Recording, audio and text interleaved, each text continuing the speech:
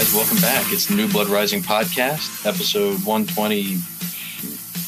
It's 125? Well, whatever. We're in the 120s, folks. Yeah, somewhere in there. No, the reason I hesitate is I thought I'd written it down, but I hadn't. But we're here in season 5. It is From Sting to Hogan. And right now we're about to dive into Super Brawl 2, a big show, a very important show in our timeline, because contrary to maybe a lot of people we talked about within the roundtable, there's been a lot of really good buildup for this show going on for many months. So there's a lot of things that are going to get paid off here. There's some things that are going to carry over, but it'll be interesting to talk about here.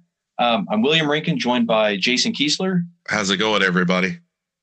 Charlie Stabile. Happy to be back. This is an awkward recording because we're doing this in two kind of segments. The first segment here is we're literally holding a phone up to me and Charlie here, as we're literally inches away from one another while Jason is on the other line here. Jason, do you want to kind of just explain how this is going to go down real quick? Sure. While Charlie and Will are lady in the tramping over there, I'm just going to cover the first few matches because I am in the process of passing a kidney stone. So I definitely need rest. And then the fact that all of our technology has decided to betray us, we're kind of limited on my availability for time. So sorry that everyone's not going to get to hear my hot take on Sting winning the title back, but we'll see. So if it sounds a little wonky, it's not going to be for the whole show. I'll do my best to try and clean this up however it sounds, and then we'll move forward from there. But let's get into this show because it's again, a really important show. There's we got a few notes just to preface it with from our good buddy Lincoln Phoenix there on Twitter. So let's get it going. This show, February 29th, it's a leap year, 1992. Miller High Life Theater, the Mecca in Milwaukee, Wisconsin. Number 1 movie, Wayne's World. Second of 5 weeks, number 1. The number 1 song in the U.S., To Be With You by Mr. Big. Good song. Number 1 song in the U.K., Stay by Shakespeare Sisters. The number 1 song in Australia is Let's Talk About Sex by Salt and Pepper. Ooh. The WCW champion is Lex Luger. The WCW tag team champions are Arn Anderson and Bobby Eaton. The United States tag team champions are Greg Valentine and Terrence Taylor. The U.S. heavyweight champion is Rick Rude. The light heavyweight champion is Jushin Thunder Liger. The WWF champion on the other side is Ric Flair. The Intercontinental champion is Rowdy Roddy Piper. And the WWF tag team champions, still holding strong, are the Legion of Doom. Wow. Real quick here. There is a 4th WWF championship floating around at the time, the WWF Light Heavyweight Championship, commissioned in 1981 during a period when the WWF was in a business partnership with the Universal Wrestling Alliance in Mexico. The first champion was Perro Aguayo, and the current champion is the Pegasus Kid. Father of the Year. Break it down. On the 28th of September, 1996, then champion, the Great Sasuke, would win a tournament final defeating Ultimo Dragon to unify the light heavyweight title and 7 other titles to crown the first ever J-Crown winner for New Japan Pro Wrestling. This collection of titles would be defended later in the year by champion Ultimo Dragon, who would defeat Sasuke for the crown on the 11th of October at Starrcade in a match against WCW Cruiserweight champion Dean Malenko. The J-Crown would be abandoned when WWF requested the light heavyweight championship back at the end of 97 for the revived division in WWF. Then champion Shinjiro Atani would return. Not bad. I like that, huh? That's good. He would return all the other titles of their respective promotions. I'm sorry. Wonder what the shipping costs on this is. Man. The same day, 50 pounds of gold. but he would retain the IWGP Junior Heavyweight Championship, its home promotion, New Japan Pro Wrestling. So there we go. Let's get into it.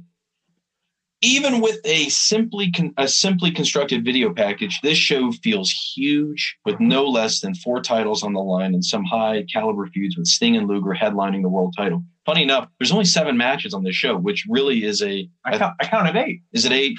But still, I noticed it. It's a big drop compared to where we've been in the past. Tight. We have Bischoff and Schiavone, and there's a lot of talking. There's a lot of things that we'll cover in this show. There's a lot of stuff to fill the time. So to are speak. Tony and Eric doing the very first wrestling podcast? because they might be. Let's do our review show. Bischoff and Schiavone open up the show in their perched area away from the ring where they go back and forth giving their takes on various matches. The setup here is Bischoff throws out a take on a match, and Tony, now playing the role of passive-aggressive Jim Ross, completely puts it under the bus. An interesting note that we can elaborate on later is the interesting flip in the tag titles picture with now the Steiners in line to take on Eaton and Anderson from the Dangerous Alliance. Tony at first goes out on a wild limb. He says Eaton and Anderson are the best tag team wrestlers of all time. It's actually a sneaky good take when you think about it, and a pretty impressive take considering, Tony's commentary lately. Because like I said, when I thought about it at first, I was like, wow, that's wild. But I was like, no, you know what? Not that crazy. After they go through a few of the feuds and matches, the action shifts to Missy Hyatt in the back. She's back in Missy mode where she's planning on getting interviews tonight, including one with World Heavyweight Champion Lex Luger. We'll see how that pans out. She should really turn in her resignation letter. Was somebody? Were you guys waiting for Hanson? I always am. Yeah. Always. The ninja comes close, but it's not Hanson. Yeah. All right. So Tony throws it to Jim Ross in the ring, and the crowd, can't say it enough, is extremely pumped. It's a great crowd.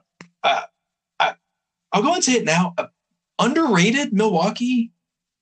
Over the Edge 98, they are that is a crowd. Oh, my God. And I'll be honest, I can't name a lot more. Well, obviously, King of the Ring 96 was another one. An awesome crowd for that moment.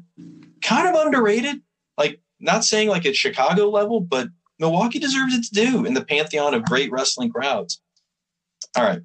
So, Tony throws it to Jim Ross. Ross brings out the American badass, Jesse Ventura, who rides down the ramp on his motorcycle.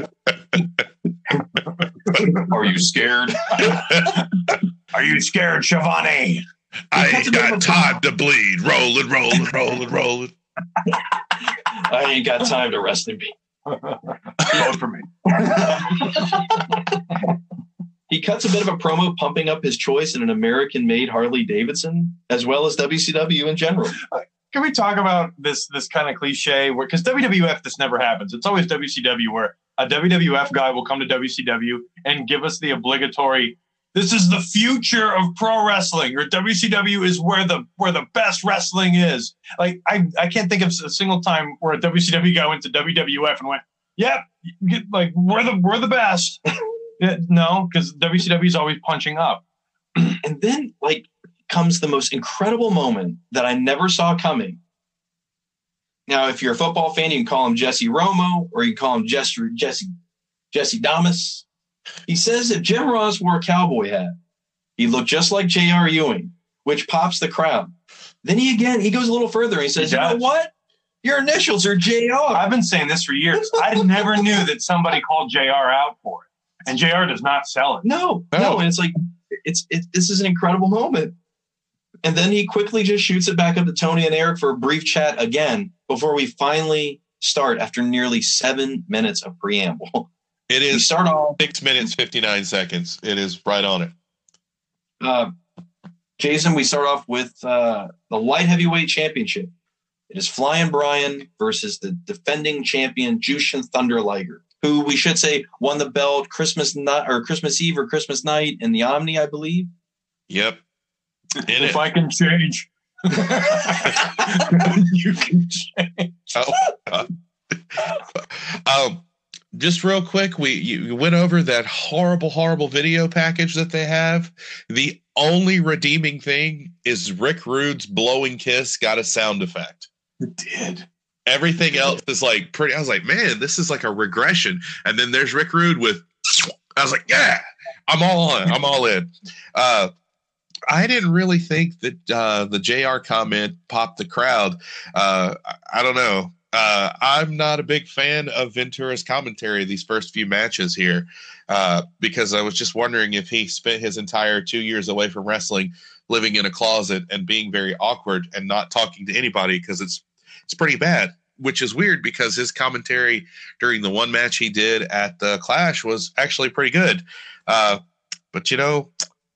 let's get to this match.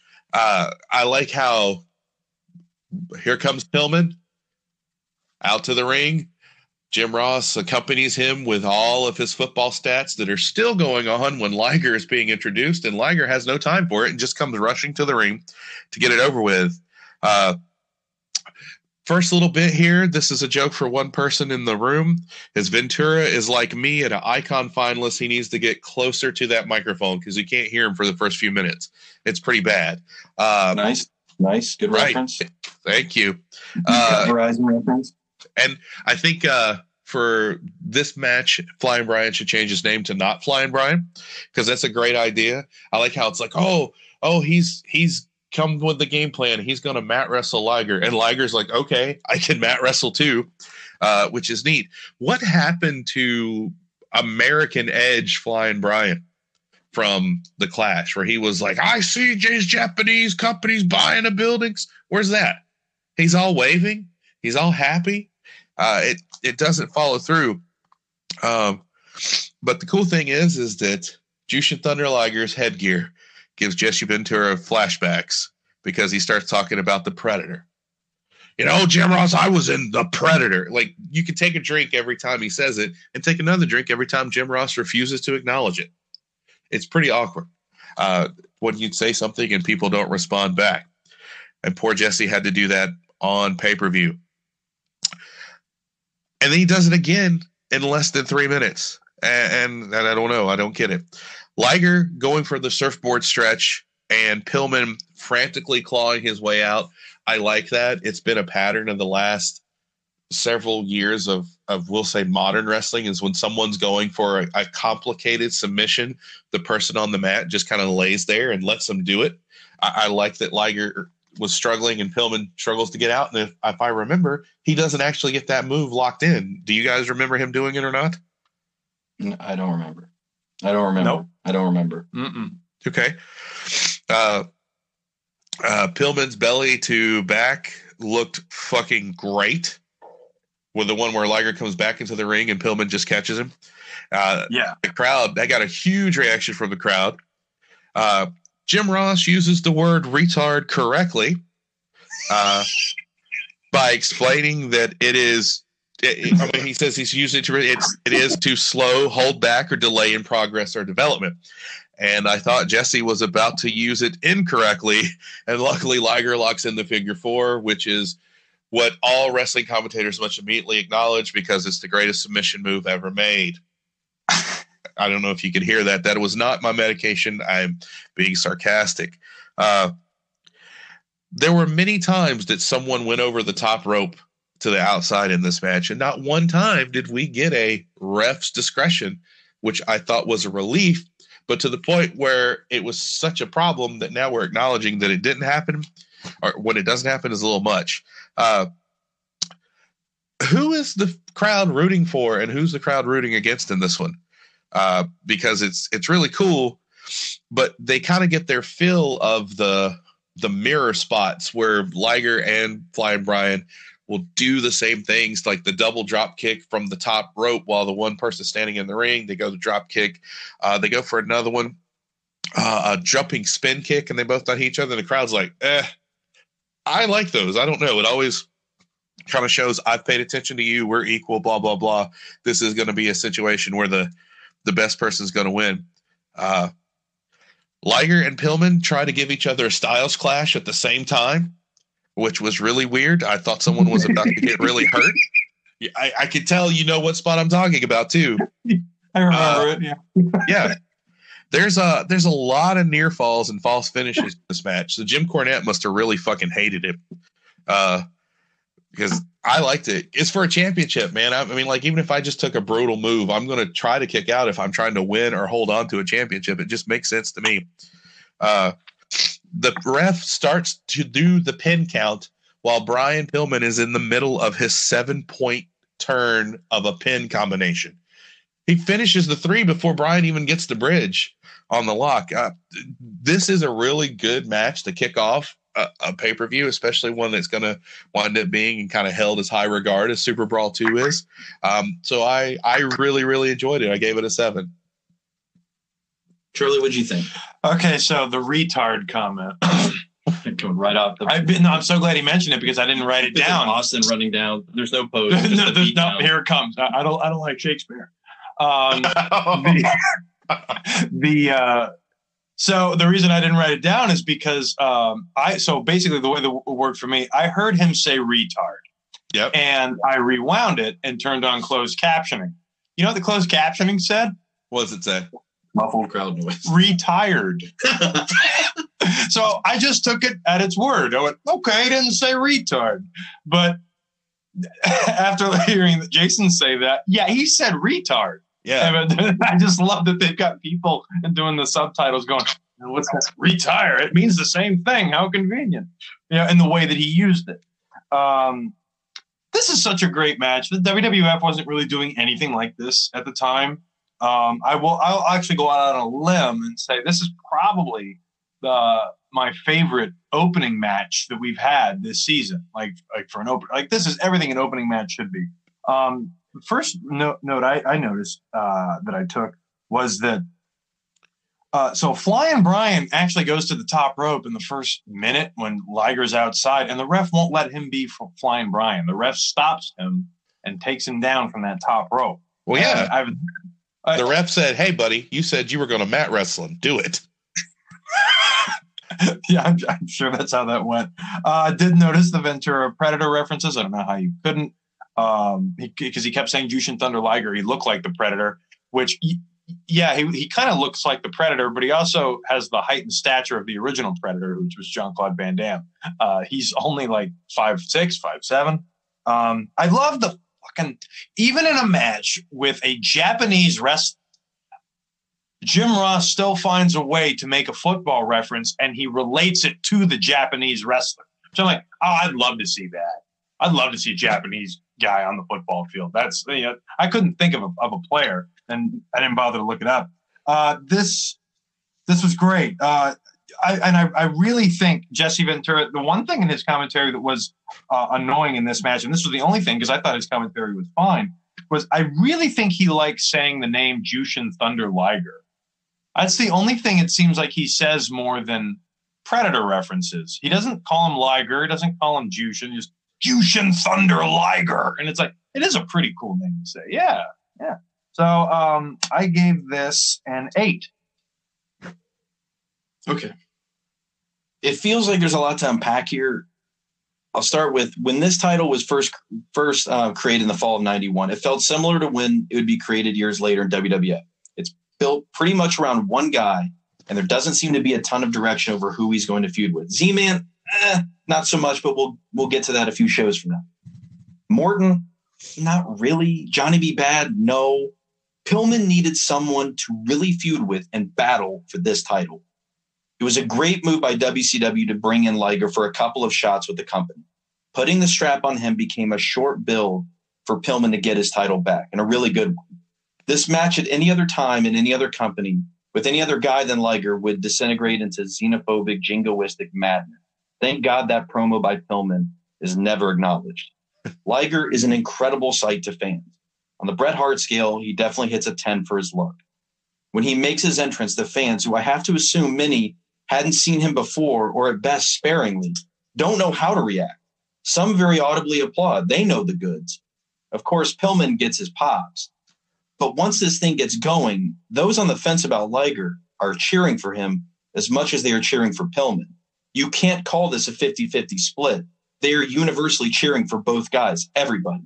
Even the silly USA chant that tries to make its unwelcomed way into the match is snuffed out by Jesse, who pretty much renders it irrelevant. I'll get back to Jesse in a moment. The match itself crosses over so many different styles of wrestling. It's mat-based in the beginning. It becomes working a body part. Then it becomes a trade-off of aerial maneuvers and even delves into some strong-style maneuvers as well.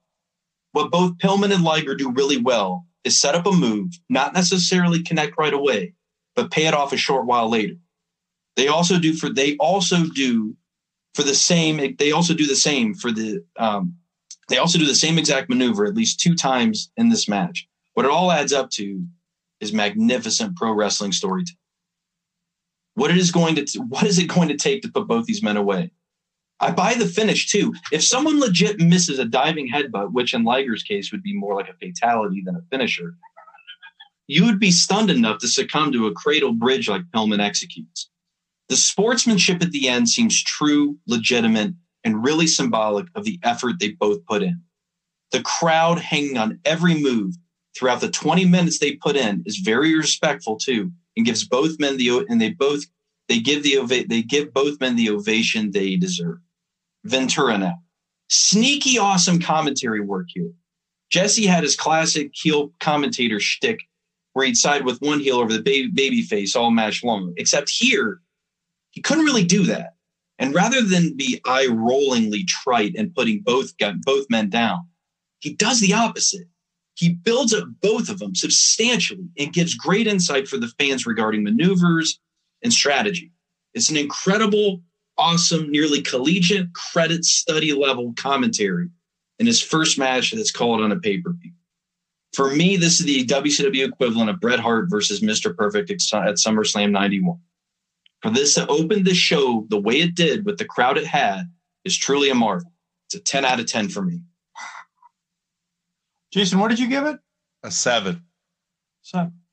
10. Wow. Yeah. I mean, I would not argue that. I think it's close. I think it's as good as Bryan and Triple H. I think it's close to Owen and Brett. Owen and Brett's a 10. Yeah. I think those are like the opening match 10. Oh, you're talking about openers? Yeah. Oh, yeah. For openers. I mean, Brett and Owen's different. That's personal. It's very personal. And so the it's storyline. But match wise, yeah. So now we go back to Tony and Eric, who comment about the previous match. They shoot it to Missy with the $1 man, Terry Taylor, who is taking on Marcus Bagel. You devalued him way more than I think. I put the $100 man. He's only worth $1. Well, dude, what is that jacket? That jacket looks like it should be squeaking. Like, it reminds me of the Leatherman skits from SNL where they come in walking and every time they take a step or something, you hear like leather, like balloons rubbing together. Looks so cheap. Looks like his father's jacket. I mean, it looks a little big on him. He even tried to make Bagel his Virgil. And he's got Taylor in his name. And the suit still doesn't look like it fits. Exactly. But it's not spelled the same, Charlie. I'm taking it literally. This next bit, you posted about it. I took a screenshot of it just so I could come back to it. Oh, God, this fuck. Oh, Barry Adams. Barry Abrams. Oh, Barry Abrams? Oh, whatever. I like when Charlie tries to give him credit for being the Flash. My name is Barry Abrams, and I'm the fastest ring announcer alive. Barry Abrams from Syracuse University has his chance, his big moment. He gets to announce the next match, being the winner of some contest WCW put on. This is a really cool idea. Oh, yeah. Unfortunately. At first, I didn't know why the crowd was sort of booing him, and then the camera zoomed out to reveal him wearing a tuxedo with basketball shorts. I think the cameraman knew what he was doing. I bet they're wondering why he's being booed. And it's very slow. While he's drinking a Miller High Life, he's like, you know what? You know what's going to be good? Watch this shit. So here's whose decision was this, do you think? Was it his? Was he like, I'm going to go out there, this is going to get me over? Pants? Or was it, the no pants? Man, or was it someone else fucking with him? It's just crazy because his announcing actually isn't that bad. I thought it was okay. Right. I was actually really surprised. It's been a bit since I heard, but I was not. I was surprised. And then, of course, when they pulled back, I was like, he went from potential WWE Hall of Famer for this to he's now a Warrior Award possibility because of those shorts. I mean, he doesn't little spinner head. Yeah. Oh, that'd be good. I like the spinner head. This is the thing. Like, this is your big moment, and you want to clown around like this, man. It's so embarrassing. So he does. I wrote this, and maybe you guys can clarify this. I don't think he even finishes Bagel's last name. I think he just says Marcus Alexander. I don't even think he gets. He then changes and so this is what is really funny. Like, when you're an announcer, you have a cadence. We've made fun of Chimmel. He has a cadence the way you would say Mankind. Yeah. Superstar. Yeah. Right. And Lillian Garcia had her own, everybody has their own kind of cadence when they do this. Howard Finkel is the best ever. This guy changes his cadence to bring out the tailor-made man. It's a totally different way. He talks, and I don't know if this was Can I throw a special shout out to the ECW announcer? Oh, I forget his name, but man, nobody did it like that. Anyway, sorry. I loved when he'd introduce Rob Van Dam. Yeah, I don't know why, but just Rob. He was just as excited as I was. Yeah. Funny enough, though, because I got curious, I was like, I wonder what happened to old Barry. Oh boy, Works for ESPN. He landed on his feet good. He doesn't have to wear pants if he's working at the desk. He's got a pretty decent role with him. So God, really? Things worked out well for Barry. Barry did all right. Good going, Barry. You made something of yourself. All right, here we go. Charlie, you're up next, and you've got Marcus Alexander Bagel versus the tailor-made man. Shit. I wish I was more specific. I must have been tired. I have a note. Excellent Jesse Ventura commentary. And I put makes you think. I don't know what was wrong. I guess it doesn't. I really don't know what I was thinking. Jesus Christ, let's talk about this move. Terry Taylor gives the worst top rope splash I think I've ever seen. This is the money shot, like opposite. He lands on his feet and he just kind of like wobbles for a second. The bankruptcy. The money. The pink slip. I have a note. Terry tried, and I don't remember. There must have been something awful that Bagwell, a combination of Bagwell and Bagel. Must have been something bad he did because I wrote botch Bagwell. I feel like you're the janitor in Billy Madison. Like these notes are like. Buff likes to drink soda. This is a bad lead off for me. I get it. But it gets better. Finish strong. 4 out of 10. Is that the end? Yeah, that's it. All right. Well, Jason, what do you think of your buddy Bagel here? Oh, it's all right, Charlie. Peeing your pants is real cool. Look, everybody, I peed my pants too. No kidding. Milwaukee, right off the bat, booing old Bagwell. Way to go, Milwaukee. You're the town. The tailor-made man, or as I've abbreviated him in my notes, TTMM, when he comes out, he unbuttons his jacket and shirt and points to his cummerbund. Did he forget he doesn't actually wear his title? Like, I was about to write the joke. I was like, he doesn't have a belt. And within seconds after I wrote that down, Terrence Taylor, U.S. Tag Team Champion with Greg Valentine. Would they be wrestling tonight? Nah, because we got to let Marcus Alexander Bagwell come out here and look completely different than he did 3 weeks ago and suck. Not just because I don't like old Buff, as we've said, but he sucks because he named his finisher after his high school football mascot. So the good news is we're probably not going to hear his college football stats because he did go to college, thank God. But Terrence Taylor, the TTMM, changed his finishing move name. The 5-arm was a great name for a finishing move that it's a flying forearm. Cool. Because he comes now, it's the tailor-made forearm. Why is that so stupid? One, it's really long, and 2, it's back to forearm. That's one less. It's worse. But I think maybe this is the botch, or one of the mini botches, Charlie, is Bagwell overshoots a sunset flip. That's it. Terrence Taylor helps him out by wiggling backwards and falls, and the crowd immediately go, you know what? We're done with this. Yeah. Because a pay-per-view match is not a place where you train people. It's really not. Because then Buff wins. I'm just going to call him Buff. Fuck it. Just let the hatred come through. Buff wins the match, but he tries to get his own heat back as he doesn't realize that he's won the match, or the TTMM gives him a few good shots right to his face to teach a lesson. I gave this piece of crap too. I'll say one more thing about the Terry Taylor. They do make a mention that he is an 11-year veteran. I couldn't help but think he's probably wrestling just as good now as he was during that first year. Yeah. Yeah. And so what was funny was I had just listened to the Raw Attitude Pod where he comes like when evil Jim Ross is a thing. You love evil Jim I love Ross. evil Jim Ross because it's such a failure. When he comes out and he like beats up Michael Cole and tries to take back the announce table, Terry Taylor comes out and has him removed. And Terry Taylor has a new commentary with Jim, and Jim Ross like, what's the Red Rooster gonna do? Huh? What's he gonna do? Like he buries him. He buries him immediately. That should be our 200th episode. Yeah. Just that. Just I want to hear that. I want to hear the commentary from Terry Taylor. Foul ball.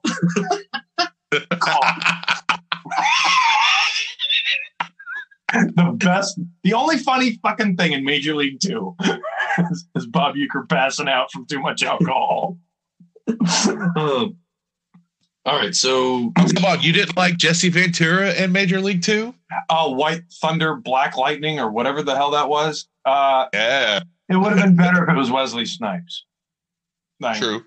That's Omar Epps for Wesley Snipes is a bad call. Yeah. They should have just taken the character out. Yeah. Yeah. All right, so here are my notes real quick. So this was a bit of a come down from Pillman Liger, to say the least. If that was Brett versus Perfect, this is like Texas Tornado versus Dino Bravo. Oh, no. They're both dead. Well, Taylor toys with Bagel for most of the match before Bagel is able to sneak by with a victory.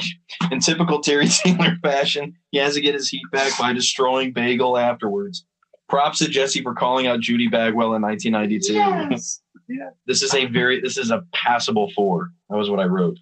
Passable 4. I think I was The only 4 I would ever recommend. and I think the only reason I say that is because I love the first match so much that like kind of that carries over.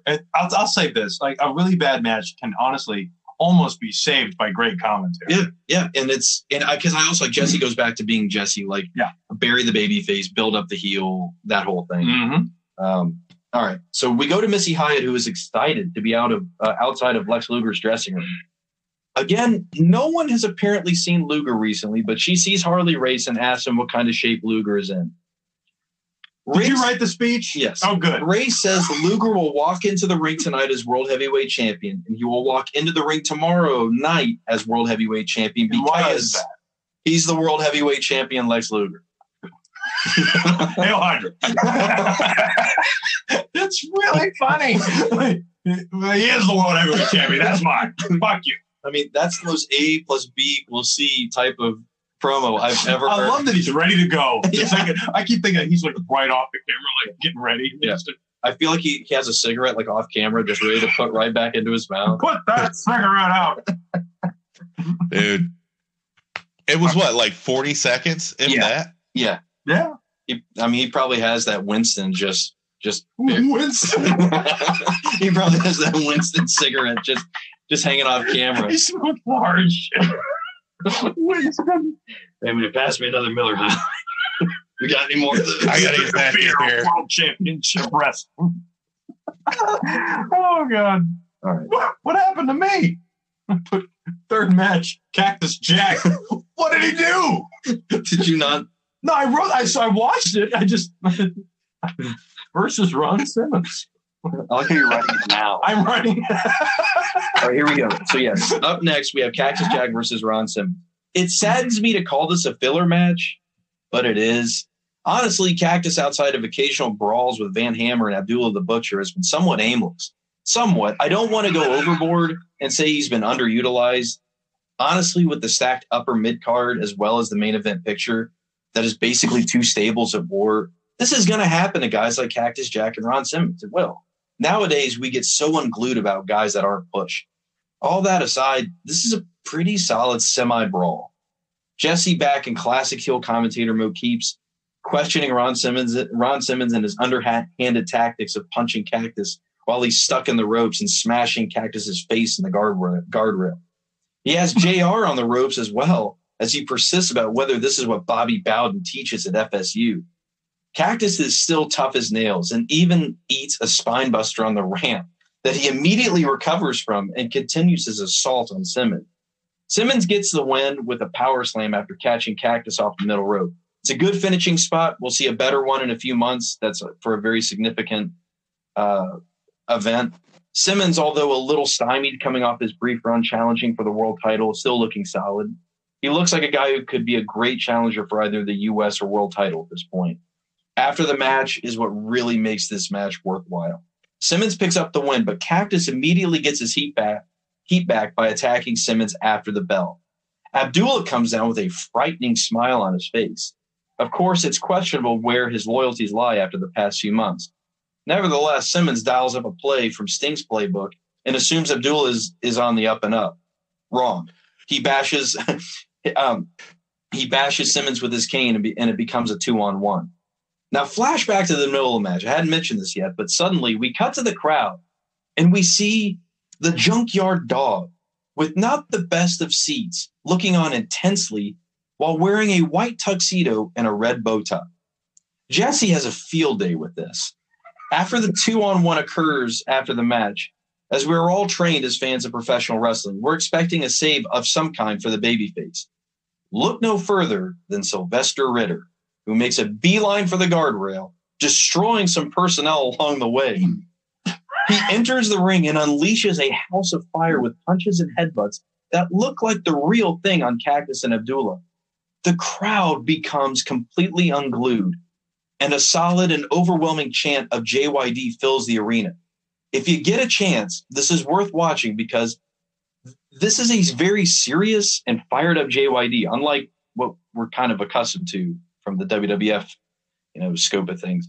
It's the WCW equivalent of Optimus Prime smoking Decepticons to You Got the Touch.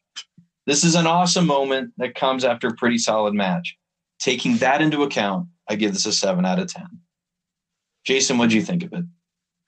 Well, if that's Optimus Prime killing Decepticons, so You Got the Touch, does that mean JYD is going to die on a table in a few minutes and turn gray and make every child cry? He does die about 7 years later in a plane crash. Right. Or not a plane crash, a car crash. Oh. Remember, because you guys remember, like, he pops up in an ECW show for a minute. Yep. Yeah. Oh, You Got the Touch.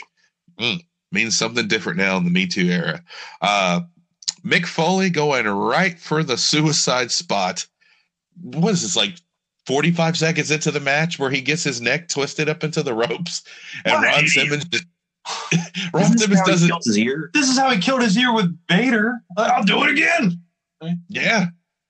And it's like Ron just goes like just a punching away. It's kind of funny. Meanwhile, they're selling the rest of us. At this point during the commentary, this is where Jesse Ventura starts to force Jim Ross to participate in his references because he's not just throwing them out there. He's like, right, Jim Ross. Yeah, in this, I was Captain Justice, but no, Captain say like, you know a lot about pro football, but you're from Minnesota. Like he kind of buries him. It's not that match. It's another one. Okay, yeah. I think I got that. I can't wait to complain about. Oh man. Sorry, Jason. Go ahead. Sorry. No, it's all right. This is when Jim Ross though shows where he can be the Jim Ross that we know. Calls Cactus Jack the valedictorian from Charles Manson High School. Like, fuck. That's it's pretty clever. It's pretty weird about how he's doing it. I called Cactus Jack's response to the spine buster on the apron the reverse cell, where it seemed to invigorate him and goes right into it. Cactus is a big dude. You don't think about it because, and it's easy to get Mick Foley caught up in the size of the dudes in the WWF when he comes over as Mankind. He's 303 pounds, and Ron Simmons just kind of catches him in midair and power slams his ass. That is definitely a way to finish someone that big. I didn't find the JYD coming down to the ring as epic as you did, Will, because I want to know why JYD is coming to help him. Is it just because it's the right thing to do? Is it because they're both black? Is it because you don't have to think too hard, man. I mean, let's not. Right. I mean, come on. Yeah, they don't count Abdullah for some reason. Right. I mean, clearly that's what they were shooting for. Like, because when I'm curious, I was like, where does this go? I know. But I also want to know, why is JYD come to a wrestling pay-per-view in Milwaukee in a tuxedo? in a white tux. Like, I like a Jesse's conversation. What is he? Is he a usher? Like, it's fucking Serving brutal. drinks. Yeah, That's another highlight there. as far away as it is. It's like, did they go, all right, we'll put JYD here. Holy crap, we actually sold out an entire section. We can't put him in the front row. So he takes his time moseying down to the ring and goes in. I will give him credit for taking off his tux shirt and keeping the bow tie on. Fucking sweet. It was so, like, I'm going to try that. I'm not going to lie. I think that'll be a good thing for me. Be my gimmick with the ladies. Hey, watch this. Ha ha. And he was in a lot better shape than when he was when we first saw him in that man tag. Like, he looks like someone who's like, all right, you know what? I'm ready for a comeback. What's weird though is here's Ron Simmons, super powerful, built up. We know he's strong. He's Bobby Bowden's favorite person in the whole fucking world. And he's just like, he's weeping into Junkyard Dog's chest after he chases away Mick Foley and Abdullah the Butcher. He's just sitting there. He looks so weak. I know he came to save him, but I don't know. It just kind of underwhelmed it for me. I gave this bad boy a 4. I just want to somebody just want to think about for a second. Like, I have not seen the JYD stuff from UWF. I've heard it's phenomenal. I've heard it is like, he is the Hulk Hogan of that brand. He had incredible connections with the crowd. Like, and he was like Jim Duggan, like Ted DiBiase, like the same sort of thing. These guys were a lot. There's part of me that I'd like to think that Ron Simmons was maybe some kind of a wrestling fan, and probably the Junkyard Dog was probably his favorite wrestler. And I don't know, like, I'm sorry. Like, I know he's a big, tough guy, but even big, tough guys, I kind of have an emotional moment. Like, when you're kind of in the ring with somebody you've looked up to, you know, if you not necessarily grew up watching wrestling, because it's not like it was that many years beforehand, but you know what I mean? Like, it was somebody you kind of looked up to from afar because, look, hey, it's a successful African-American in professional wrestling. Now, granted, I know it's UWF and you can debate success, but still, in the 80s. I think it's kind of a cool moment for him, man. That's just my take on it. But yeah, I understand.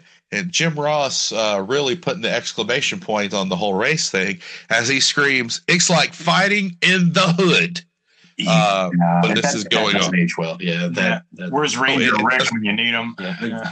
Oh, he's often probably the go forward. No, he might be mentoring children of all types and kinds and races and creeds. Recruiting for the WCW Special Forces, as we all know.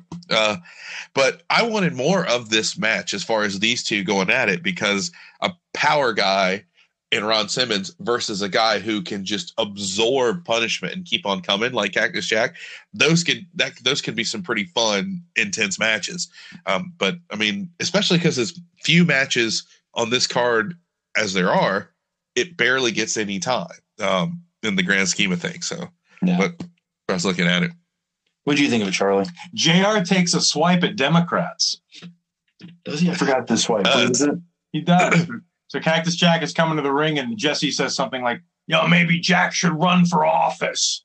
And then JR says something along the lines of, well, it'd be better than any Democrats that are up right now. He said something like that. I was like, oh. But wow, isn't that funny? 92. Yeah, 92. Which I was like, it is, really? It is February, and I don't know if he had the heat. I don't know, like, because Primary Colors kind of shows that, like, it was this really tight primary. Mm-hmm. So maybe it's plausible that he wasn't like the guy yet. Maybe not. I don't know. I mean, this is also Ross Perot, trying to screw things up with everybody. Jesse Ventura makes a comment about Cactus Jack possibly running as a Republican, because I would totally vote for Pat Buchanan, Cactus Jack 92. Pat Buchanan, what a prick. And Cactus Jack. Cactus Jack. That's a bumper sticker. That is Buchanan Cactus 92. Oh. Bang, bang. Second Amendment.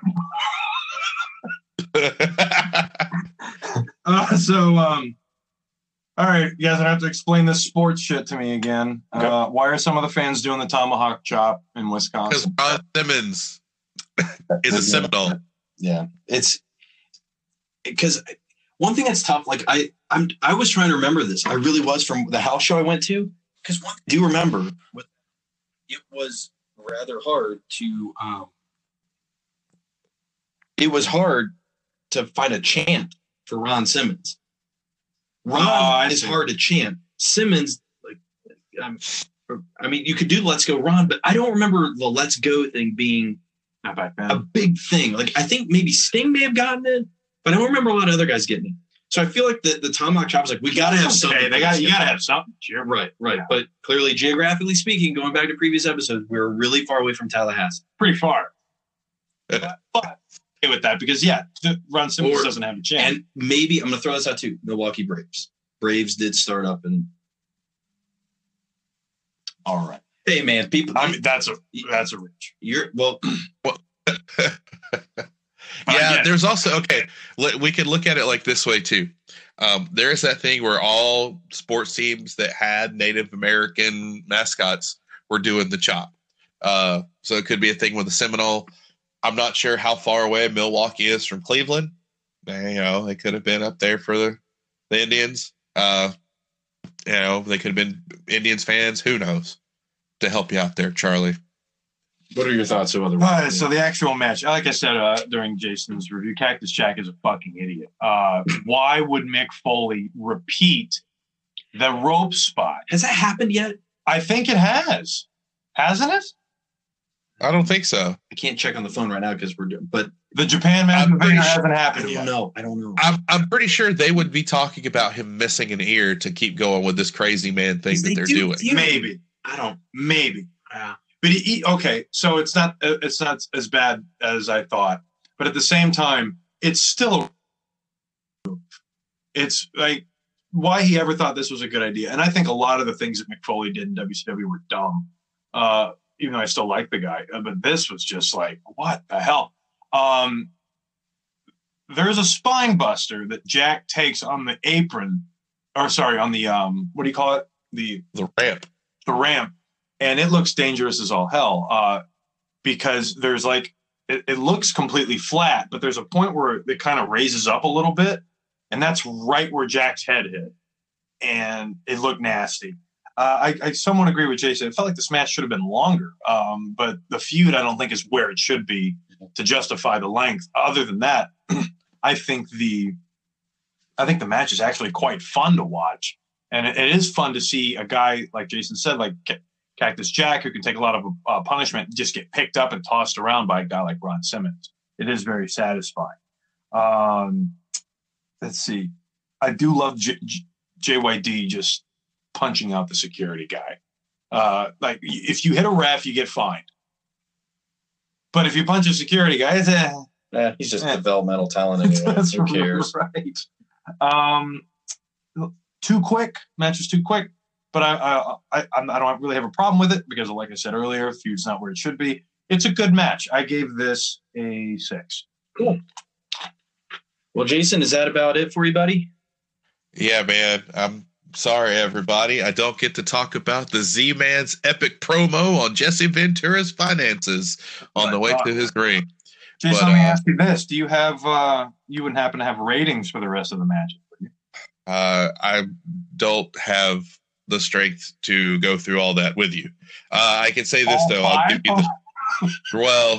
dude, I took my pain medication a while ago, and then our delayed start has really pushed it. But I will say the Sting winning that match. That match. I think I got that one down as 7. Okay. So that. Sorry, I'm out of it. But guys, thanks a lot. I appreciate it. Sorry for the hassle. No, it's not your fault. It's fine. We just hope you get better, bud. Yeah, get better. I'll live stream the stream when I pass it. That's hot. Go Braves. All right, so we're back. Traditionally now with the microphone, the computer, we don't have Jason, unfortunately, so it's going to be Charlie and I throughout the rest of this episode here. So again, sorry, folks. Shit. Sorry, Jason. Shit.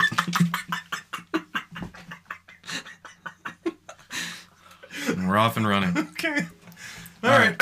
So we're picking up. We did just finish up with Ron Simmons and Cactus Jack. So now we go back to Tony and Eric, who talk about JYD and speculate on what is going on with Abdullah and Cactus.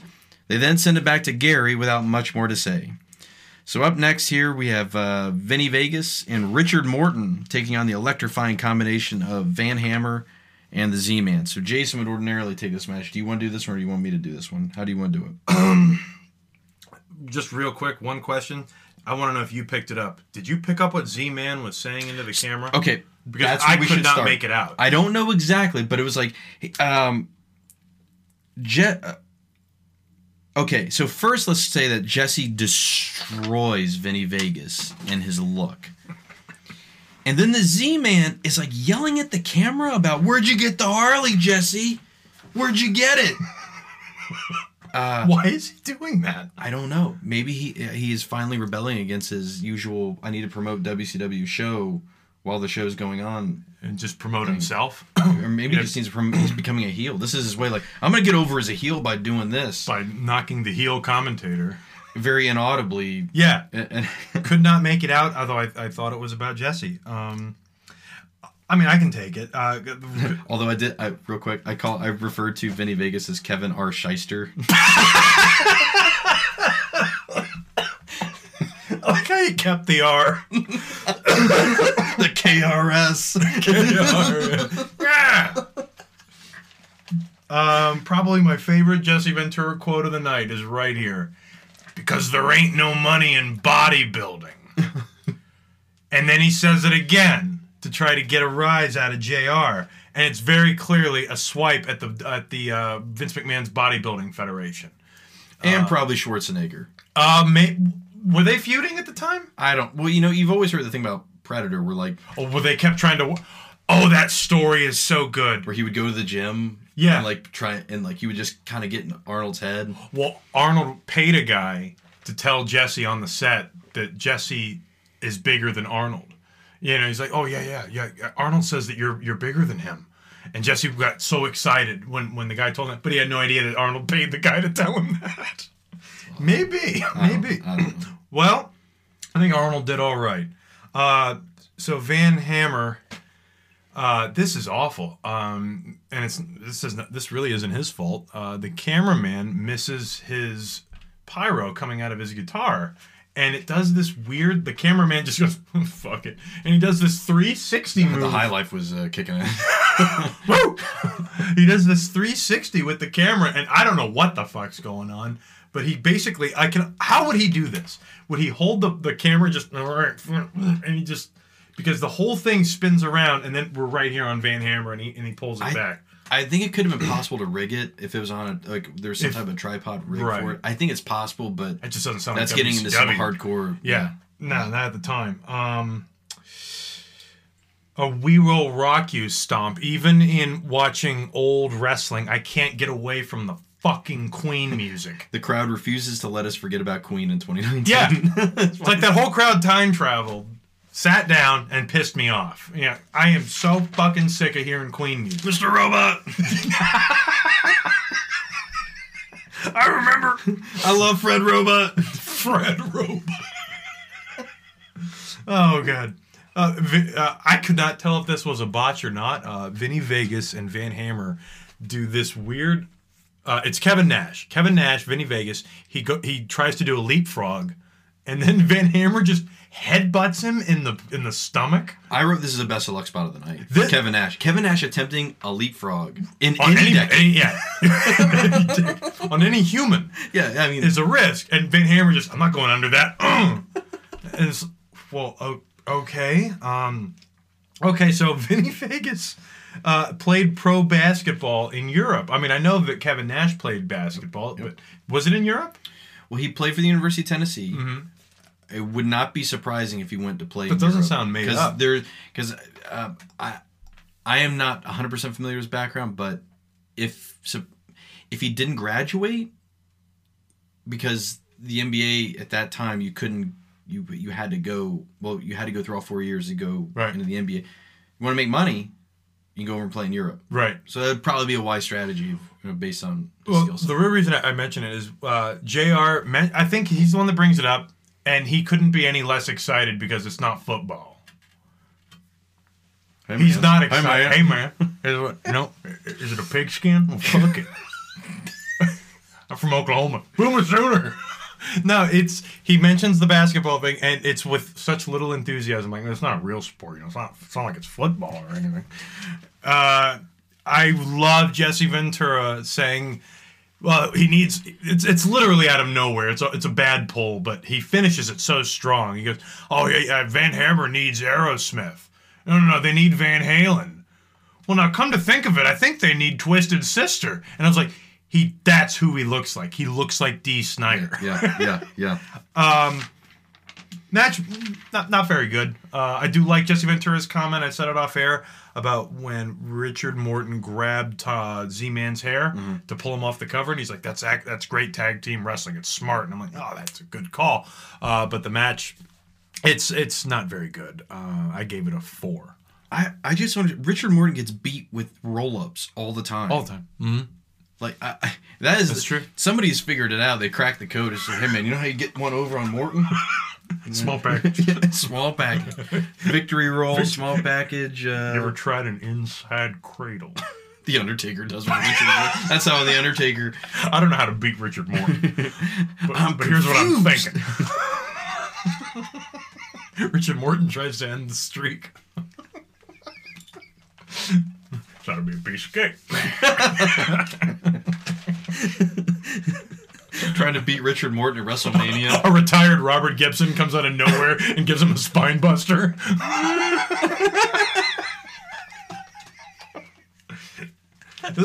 This is what happens when Jason's not around. Okay. Can you imagine if that game had a mode where you have to wrestle Richard Morton at WrestleMania and it's so hard? Like you can't beat him. Like I've tried the backslide. And you're the Undertaker? I've tried Even the better. sunset flip. Me. Oh man. So, I really don't have much. I'll be honest. do you want to talk about Jesse Ventura railing on Vinny Vegas's attire? Yeah, it's weird. Like The Brill cream. he builds him up as a heel, but then completely buries his look. It's really weird. Like it's I don't know how to explain like what he's trying to do with Nash here. But Let me ask you this, because I had this thought. Do you think that the reason that they kept Kevin Nash around for so long was because of how big he was? yeah.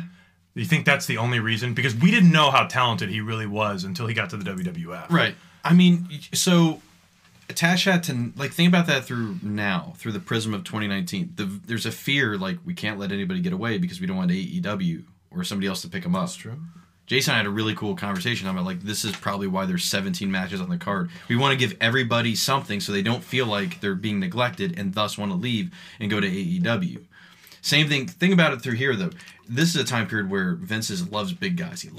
Yes, he does. He's already gotten the Undertaker. He's already taken Calloway away. Calloway. we lost Calloway. Shit.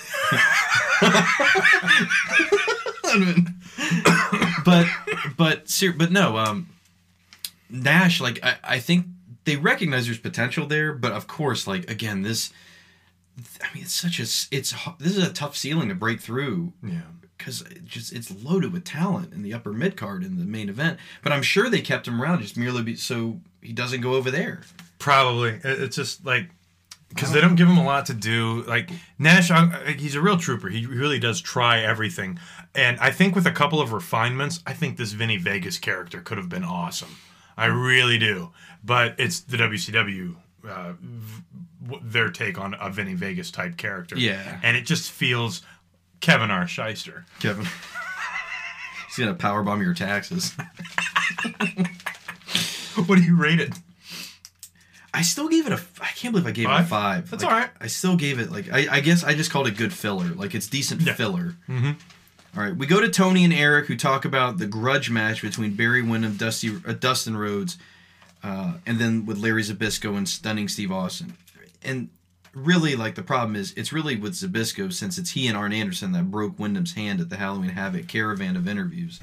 We see the footage again. If you haven't seen it, we've seen it now, I swear, 4 times. It's a reminder that this is still the storyline we're working with. Yeah. That's what it feels like. I'll just all right.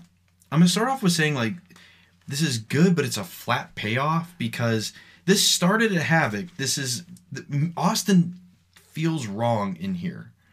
Like, this isn't his He's the weak feud. link. Isn't that weird? Well, I mean, he's the weak link in the storyline. He's storyline. great in the match. Yeah. Like, working with Dustin But Rhodes. he feels like an also-ran. Yeah, I mean, like, this is my biggest problem with this show is that I don't like the Steiners wrestling for the belts. It should be Dustin and Barry.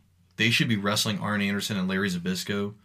Like, I don't like that Eaton and Zbyszko have been everything's been rearranged. Yeah, I wrote that Austin is like a fourth wheel.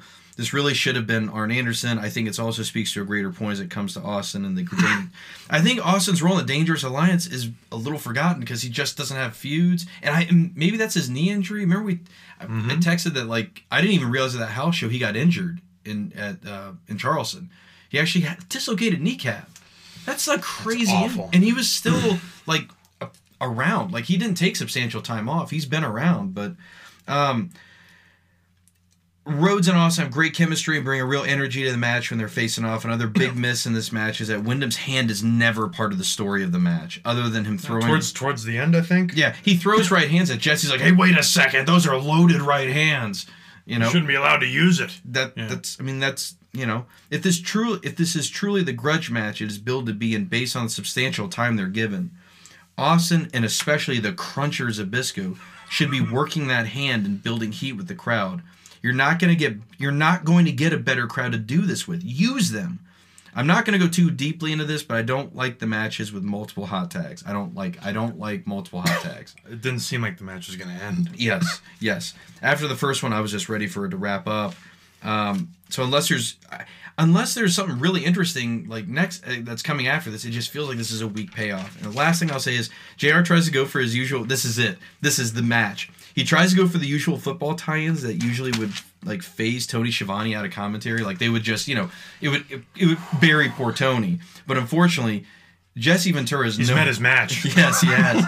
He takes his football references, chews them up, and vomits them all over the cowboy.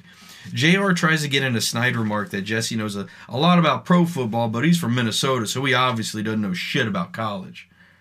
Good try, JR. Same thing with the multiple referees lobbying. Same thing with the multiple referees lobbying he does. Remember, he says, there should be multiple referees for a match like this, and Jesse is just... He kills that. He just kills it. He buries it so badly. It's the commentary that kind of salvages what is otherwise a boring grudge match, I'd say. I still gave it a 5. Okay. But what'd you think of it? Well, I'm going to get that out of the way real quick. So once that sports talk started, I love this. This is my favorite argument between two sports fans. Well, you're from the dumb fuck state, and your fucking state sucks with your college football. Well, you're from this state. These clearly JR hadn't seen Coach. The Minnesota Screaming Eagles. We're a pretty good team. This is like the most like fingernail pulling straight out of your finger shit to have to hear from sports fans is well, you're from here. Your college is awful. Your college cheats. That's another one I love. Yeah. Oh yeah? How do you know that? Like, right. It kills me. I have a couple more notes on this match than you. I was actually quite entertained here. Capetta announces Dustin Rhodes as the neutral. I had to rewind it to be sure. Yep. JR and Jesse Ventura have some classic back and forths here. Jesse Ventura, don't you think Medusa looks nice? Yep, back to Capetta. He just cuts him off and bang, goes back to Capetta. Jesse won't let up on Medusa. He goes, Medusa has been to the gym. Her chest looks great. JR, awesome rebuttal. A lot of bench pressing, I'm sure. But then Jesse has this. I love this overselling of Barry Windham. It kills me. Jesse goes, there's no better athlete in wrestling than Barry Windham. And then the camera immediately cuts to his physique. Like, that's a lot of Miller High Life. Like I they really put Barry Windham up and over a lot and make him sound like he's one of the great wrestlers and this and that. To me, he's always just painfully average. And his physique, I'm sorry. I mean, it's not a bad physique, but a pro wrestling physique, it's shit. He's like an 80s. He reminds me of like an 80s good wrestler versus a 90s good wrestler. That Skid Row fan that we like. Oh, Buddy Landell. Yeah. He has the same kind of physique as that. Right. No doubt about it. But best athlete. Yeah. Better than Pillman. I mean, I think like it's one of those like because you hear this phrase. One of the best pure talents, one of the most natural talents. Like pound for pound, The Rock has been called like the best pure athlete. I've heard that one for a while. That's right. And those, I mean, like, look, when you watch The Rock, like, not the greatest pro wrestler. No, but he's an athlete. Oh my God! Like I mean, this isn't the best example, but when the ring is wet and he slides into a people's elbow, like that's what a good athlete. Cool. It's good athlete and it's good showmanship. His kip ups for like a 260-pound man, and he actually would make a kip up look effortless. Like he would do it fast. Shawn Michaels, the whole body. Yeah, Hinkley Michael Bottoms. He has to put his whole. Gotta get up. Praise God. So here we go with this shit again. After a night of where the 4 previous matches, I swear somebody was somehow thrown over the top rope. Over the top rope is now DQ again, according to JR. Yeah. It kind of rears its head. You can clothesline a guy over the top rope, no problem. But if you actually throw the guy over, JR is going to lose his mind. And it's... I just want this to go away. I love this. This was an unexpected part of the match that I couldn't help but notice. Stunning Steve Austin, master of the lariat. These lariats that Dustin sells them almost the same way every time. Like Rikishi and No Mercy. Yeah. Although I would have loved to see Dustin. Dustin was smart enough to go, I'm not doing that. He didn't sell it the same way when he was on the ramp.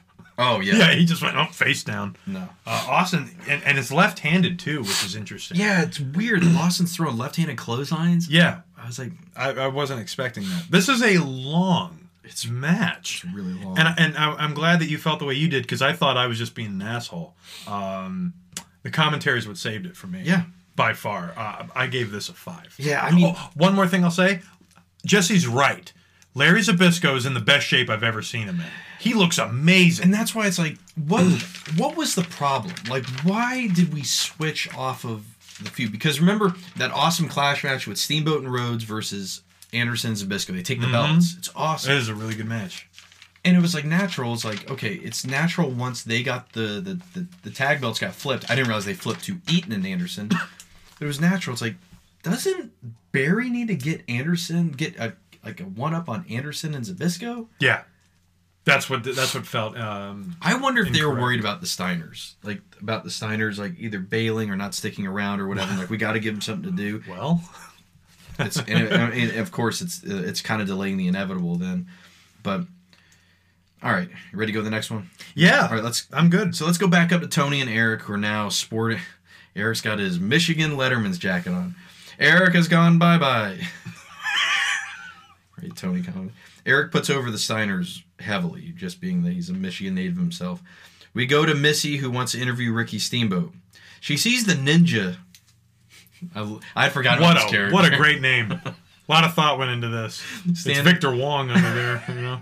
Standing outside his door. He gives permission with a series of grunts for her to go interview Steamboat. But when the ninja opens the door to Steamboat's locker room, we see Ricky striking a bong. Nope, sorry. No, he's just lighting some candles and setting a battery on fire somehow. It's just weird. It is a little weird. And he's facing the door. Striking a bong. Yeah, that would be great. This is how he does it. That was WrestleMania 3. This is bullshit. This is what me and Savage did before Elizabeth joined in. Ooh. But this then is this changes everything because this is apparently a no-go for Missy as the ninja shuts the door and ushers her away. Missy spots Medusa and seems excited to speak with her.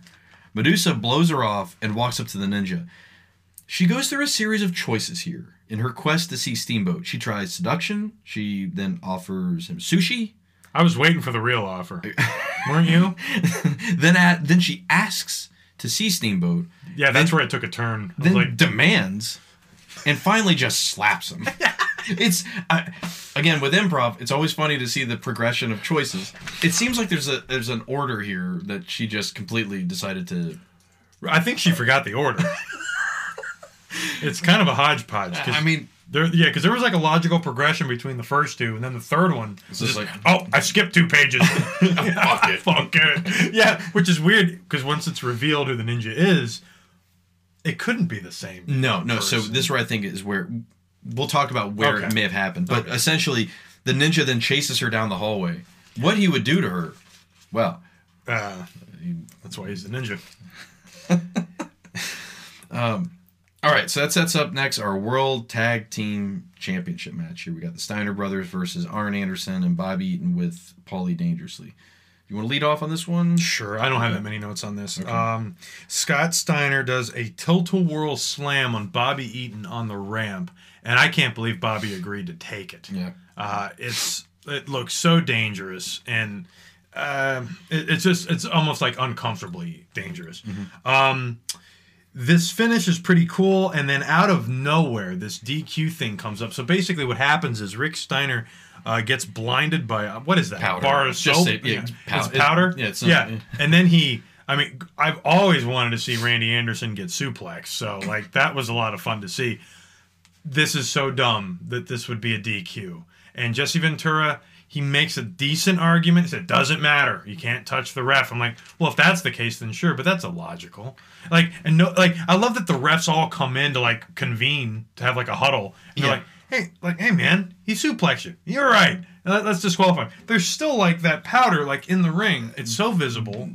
And it's just a crappy way to end the match. The pacing of the match was strange. The best part of the match by far is Bobby Eaton taking the Frankensteiner.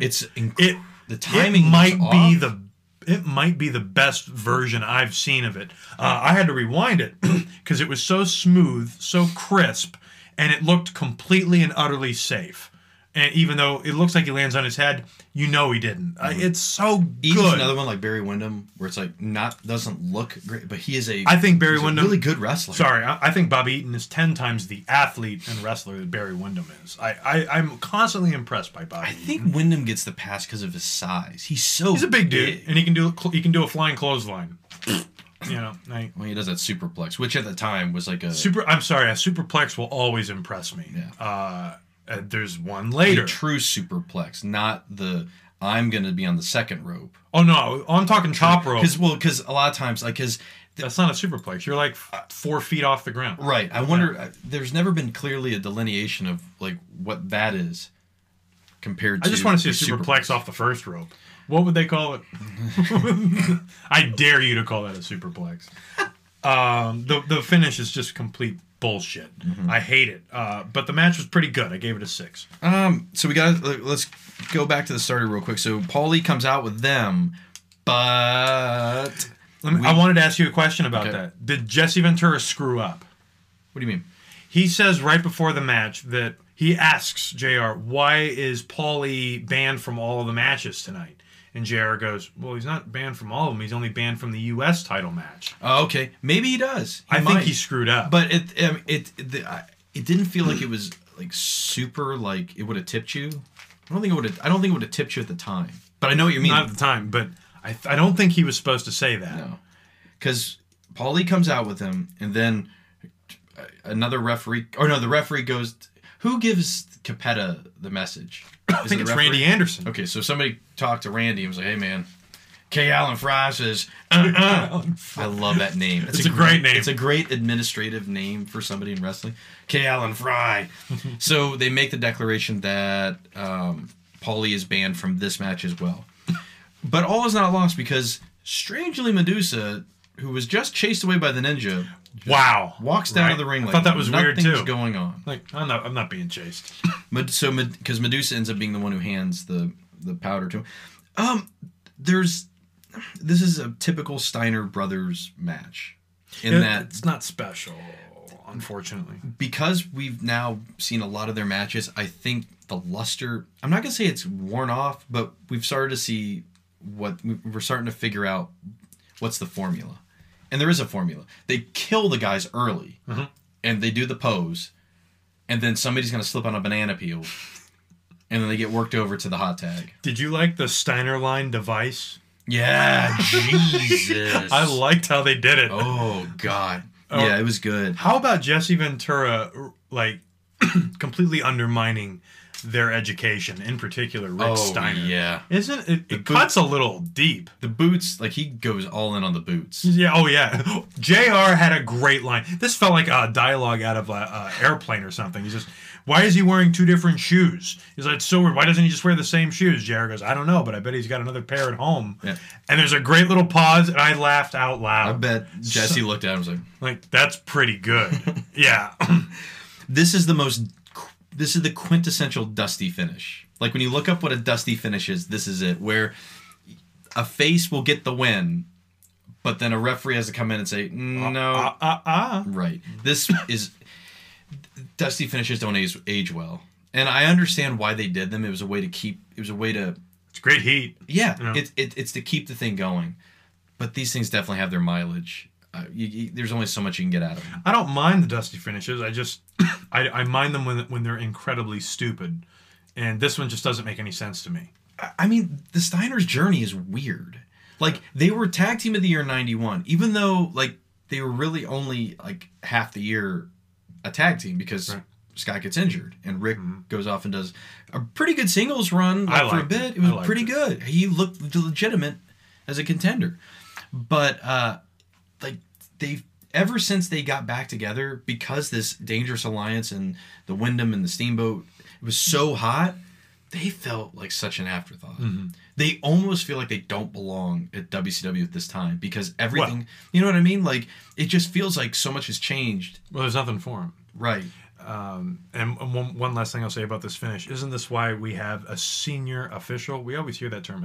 Shouldn't Nick Patrick have come out and gone, no? I feel so bad for referees because they're made to look so stupid. That's pro true, wrestling. too. Yeah, it's not their fault. It's just like, the way it's booked. Replay, for example. Why replay is so sparingly, like, it's not consistently used. No. Like, in some matches we've seen when we used to watch Raw, like, all of a sudden it's like, oh, no, look at the replay.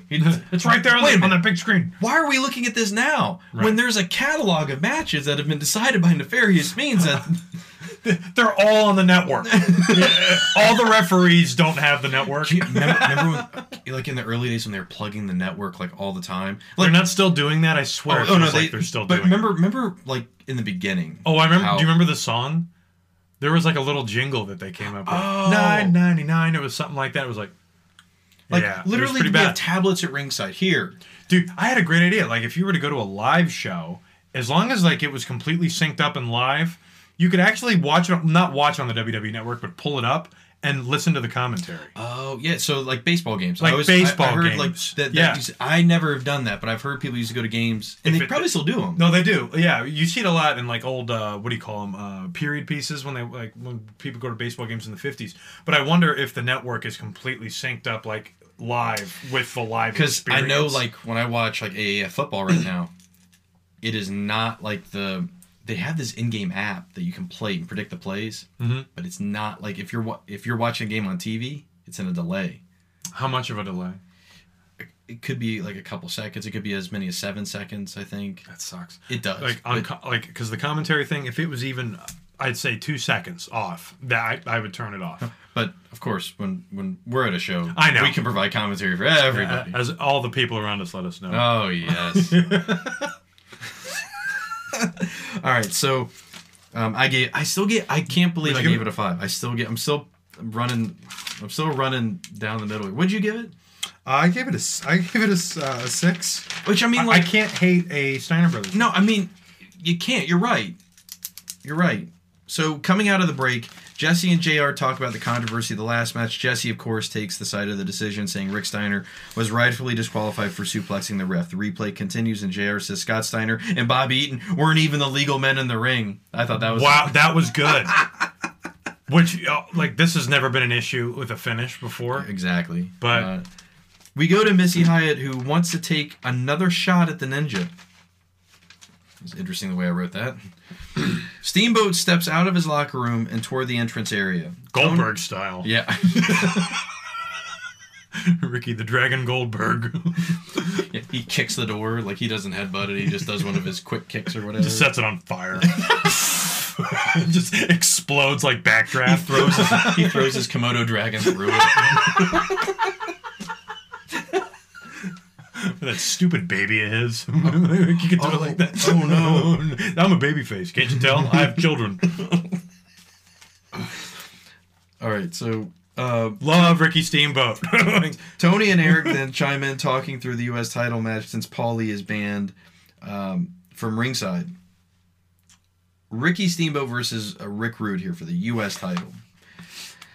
Okay, so Ravishing Rick Rude, the U.S. champion, enters this match without his manager at ringside since he's been banned. He tries to cut his pre-match promo, but the boos are deafening. Wow. I don't think I've ever heard Rick Rude get booed like this. Yeah, and I love how he does the perfect way of like he'll start and stop. Yeah, he doesn't do that bullshit that they do now, which is where he'll say, "All right, if you guys don't shut up, I'll leave." Right. He keeps saying the same thing. Oh, it's so I like good. how he lets the crowd win by like stopping. He's acknowledging that you're getting the best of me, and then he finally just he does the powers through it. Yep, powers through. It's great.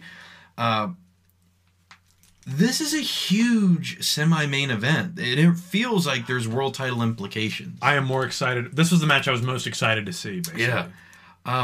Steamboat comes out with a ninja and all the momentum behind him, even though Jesse sentence. I know.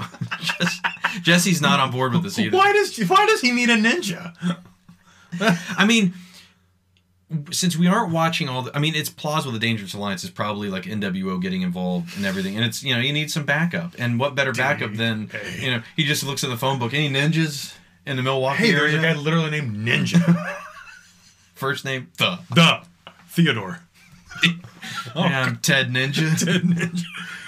You're gonna clean up. You like a Miller High Life? Steamboat goes to work on Rude's dominant left arm and works it over heavily for minutes with a variety of arm bars, arm drags, kicks, and other moves. Rude sells every possible movement of this arm as painful, which is really good. It's even really, when he poses. Even when he poses. Granted, it wanes at times in the match, but I'm not going to hold that against him because he holds it for a long time. Even to the finish, I think. Yeah. He's still favoring it a little bit. Steamboat just shines him up spectacularly, even though he's the heel champion. It's really weird. It's like the reverse. Like, normally the babyface is the one who's going to get worked over like this, but it's Rude, and that's fascinating. Well, and it's what we want. Like, that's the other thing. Like, we want to see Rick Rude get beat up. Yeah, and that's that. This is actually really good psychology, and there's the finish makes it all the better because as a fan of wrestling, you really begin to buy in that Rude is the real deal and that all he has to do is just overcome this. He could maybe overcome this on his own and he's like really a worthy champion. But then it completely unravels because the ninja just waffles Steamboat with us twice. Yeah, because the first one doesn't. That was a drop call. And then Paulie, it's revealed. Well, it's not revealed. I'm sorry. Let me back it. It's right. Not. The ninja waffles him and then just disappears. Ninja like vanish. What is this? Is that Ninja Turtles? Yeah. Ninja vanish. I like every time the camera gets on the ninja, he just keeps like ducking his head down real fast. I like this finish, even though I know it's kind of weird. Because it comes there is no way going into this you know that this is happening. No, I didn't. At all. I didn't. At all. And it's great. And I like that it's that Rick Rude, like, despite, like, he gets worked over this entire match, and on the one hand, you're like, Steamboat's finally going to get it. Or, boy, this Rick Rude is so tough. He is still fighting through this. I give this a 7. I think this is really, really strong. No, I agree. I love that he got worked over the whole match and then won by nefarious means. Yeah. Like, you dick! Like, you weren't the better, man. So you gave it a 7. Okay. Yeah, I love a 25-minute time limit. What a weird number. Yeah, because usually they end in zeros. Yeah, light heavyweight got 30. Right. Got a 30-minute time limit. Was TV title 15? Yes. Okay. Back in the day, I believe it was a 15. I think it was 15. 20. I've never heard 25. Yeah. This is very strange. This is a double-edged sword for me. Ricky Steamboat working his arm. Usually this kind of stuff is boring to me, but the way he does it is so interesting and entertaining. However, I have one issue with it. He's working the wrong arm. It's not his Rude Awakening arm. It isn't because he's left-handed. Isn't Rude left? Rude does the Rude Awakening, but he does it with his right hand. Yeah, he'll maybe hold the guy's head with both hands, but he's working on his left arm. I want people to think I'm pissing right now, but I'm actually pouring coffee real quick. All right. But What are you, a camel? this guy a camel? No, but that's interesting because like he would throw clotheslines with his left usually, right? Like wouldn't Rude So yeah, he does other offensive moves with his left arm. That's true. It's just he could still do the Rude Awakening. It would be like a one-arm stun, basically. Okay. This was I didn't know whether to write this or not because I thought this would sound like I made this up, but this really happened. So my color blindness, along with the distance, I forget about that. yeah, my color blindness and my distance from me to the television fucked with me for a second. I saw the back of Rick Rude's tights or his pants, and it actually says Rick Rude on them. That's not what I saw when I first read it. When I first read it, it said fuck face. I'm not making this up. And I rewound it real fast, like, please. You know, like, even though I knew, I was like, that's got to be Sir, that is a leap. I'm not kidding. That's how bad my That color is blindness is. Yeah, that's awesome. Yeah, like, the Rick definitely looked like fuck. Now every time like I can't read something, I'm saying, what does that say? Fuck face? Yeah. That's what I'm doing now. Like, that's what's wrong with me. It says That I library is open. They say it in front of children. library. So, fuck face on the library. I know, like, that's why I almost didn't write it down. Like, he'll never believe me. But That's awesome. the first word certainly looks like fuck, and it kind of looks like face. Red and greens. Rude and Anyway. face, you know. Yeah. That's why I was like, how did I mix up face So with good. rude? Like, there's not one letter other than the E that's the same. Is there anything cool on the tights? Was it like the U.S. title? Did he have the U.S. title on? I didn't like the tights. I've never seen him wear tights where he had his name on them. Yeah. I know who you are. Like, that's weird. I guess the storyline wasn't juicy enough to. You couldn't put the ninja on there. That's how You could put the baby on there. put the dragon right on the front. The Komodo, Yeah. and it goes all the way down his Yep, leg. Yep. Yeah. Yep. Ow! You know what I'm doing. Simply ravishing. Rick Rude delivers a fantastic pile driver.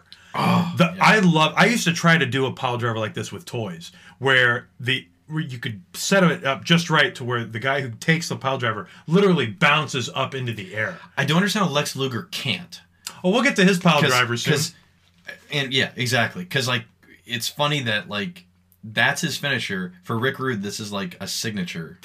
Yeah, and it's the match before. I totally thought there was going to be like 3 matches in between. Yeah. So yeah, because I was like, oh, there's no way. But this match, I think, steals the show for the most part. So I'm just going to call it the figure 4 is WCW's signature move. WC. If a company could have a signature move, WCW's would be the figure 4 leg lock. Everybody does the figure 4, which makes me think, wow, all these guys know how to do the figure 4, and it took the Miz like 4 months to figure it out. Well, because didn't he try to do it like The other leg. Yeah, I think that's what screwed him up. Yeah. Because I thought about it. I was like, if I tried to do the figure 4 with the other leg, I might get screwed up. Yeah, so It shouldn't matter if you're left-handed or right-handed. Like it's the just always do the left leg. Like I've never understood why people do it with the right leg. 'Cause, like, it doesn't even look right on television. because Sting and Brett do opposite legs for the sharpshooter / Scorpion Deathlock. I get that. Like that seems like a left-handed, right-handed thing. Yeah, and Brett. Brett's left. Yes. Brett would do it on the left. Sting is on the right. Right. correct? Sting is on the right. Mm-hmm. It's like they're running against. Oh, Stinger and his politics are really conservative nowadays against the Hitman and his liberal policies. I like how Bret Hart would go, how do I differentiate this move? I'll do it with the left. Do it with the left. Do it with the left. You won't know the difference. It'll be fine. I invented it. It's all mine anyway. It's all mine. So this is okay. Oh man, the superplex. Ricky Steamboat gives a superplex to Rick Rude, and it looks like the finish. Yeah. He gets him up completely vertical, and then I swear Steamboat actually jumps. He doesn't fall. He jumps off the top rope. Yeah. Oh, it's rough. Paulie Dangerously. This is simultaneously one of the greatest swerves I've seen this season, and the stupidest. Because while yes, if this is Paulie Dangerously, he totally pulled over, he fooled everyone. He hits him with the phone. That's the finish. But at the same time, he completely and utterly incriminates himself with the phone. Like he could have used a hammer. Use a brick. Use a brick. Yeah, I like how we go for the murderous weapons. That's one of the best of luck spots that like people voted on was the guy throwing the cinder block. That's a rough one too, because these best of luck spots, like we haven't talked about best of luck spot, they're mainly funny to us. That one, how does that not win? I think what's happened is I think there's been a problem. Like, Best of Luck has become like, it's not a botch. It's not a botch. It's not a botch. It's like, this is a This is a insanely spot risky maneuver that we're gonna do. Yeah, you're right, because I've seen some of this too. It's like, no, it's not a botch. Like, Right. It's just sort of it's like- never been a botch. It's, Right. This is a spot that they must have discussed beforehand, and for some reason they both agreed to it. Like, I always think, go back. Virgil trying to schoolboy Yokozuna. So here's what I'm thinking.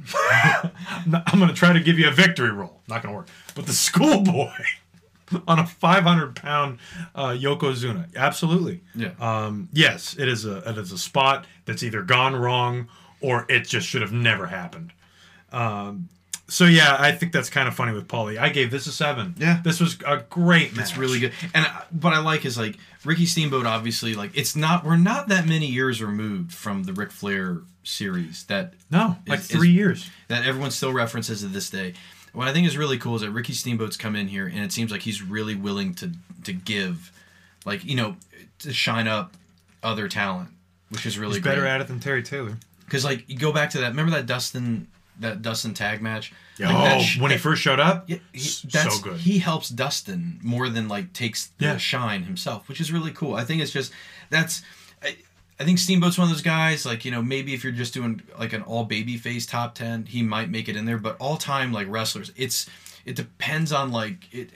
I don't see him very often being, like, in people's top 10, maybe. I don't know. Maybe he'd make a top 10, but like a top 5. He's an awesome worker because he's so willing to give to the other guy, it looks Right. like. And- I don't know that for sure, but it's just what it looks like. I always thought that.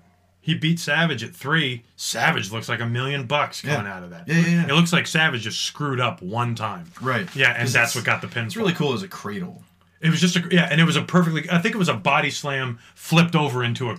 Yeah, or was it a suplex? Was it a suplex attempt? I forget. I think But it's- Savage picked him up to slam him, and Ricky rolled him up. Yeah. And it's just, I always love that Chris Jericho said that when he was a kid, he had that whole match memorized, and him and I think it was his brother, they would reenact it in the basement, like beat for beat, like it was like a dance. Yeah. And I was like, And it's, I mean, and to really tie it up nicely, Steamboat gives Chris Jericho one of his best matches. Jesus, oh man, that's right, Backlash. Kind of 2 matches, really. I mean, The Mania match. Yeah, I mean, which that's the match that they Oh should have my had. God, yeah. Yeah, because I remember that because none We of saw us. it. We We did. We watched watched it. that live. Yeah. Nobody thought Steamboat had it still. No, he still looked like he was in his prime. And then that Backlash match is phenomenal. Yeah. Now Ricky Steamboat's one of the greats. Yeah. The only reason I don't think he's high up on most people's lists is because he didn't talk much. he's a bland promo. He's bland promo, bland personality, but in the ring, stellar. great physique. Yeah. I mean, the arm drag, I mean, it's one of the greatest, like, just if It- screenshots you could ever get. Man, he does the when he's cinching Rick Rude, he puts his knee on his face, and usually this just kind of just looks like a move, but it actually looks like he's trying to rip his arm out. Ricky Yeah. Steamboat. It's sad. It's a shame that he never had like a big high profile match with someone like Bret Hart, Right, because or like Shawn when you Michaels. think, because the WrestleMania 3 match I know is the iconic one, but unfortunately, like, I always remember the Dragon, just when he was called the Dragon in like 91. Yeah. And granted, like, I love the 6-man that he has at SummerSlam 91. It's a good opener Mm-hmm. with Tornado and Bulldog versus Powers of Pain and not Powers of Pain, Power and Glory and Warlord, but he doesn't have like a ton to do there. Mm-hmm. Like, he's not in a position like this where he can really help get guys over. Although he's in that one, that the Survivor Series tag match, which is just Hall of Fame City. Oh yeah, He's on that. He's in that match. Power and Glory. That was Paul Roma and Hercules. Yeah, I was like, I blanked. All right, so Missy goes to Rude's dressing room and opens the door, revealing the Dangerous Alliance in an orgy. That's what it looked like at first. Oh yeah, us Like- Castals are fucking. I like how Paulie has like Batman Yes. eye makeup on. Hi.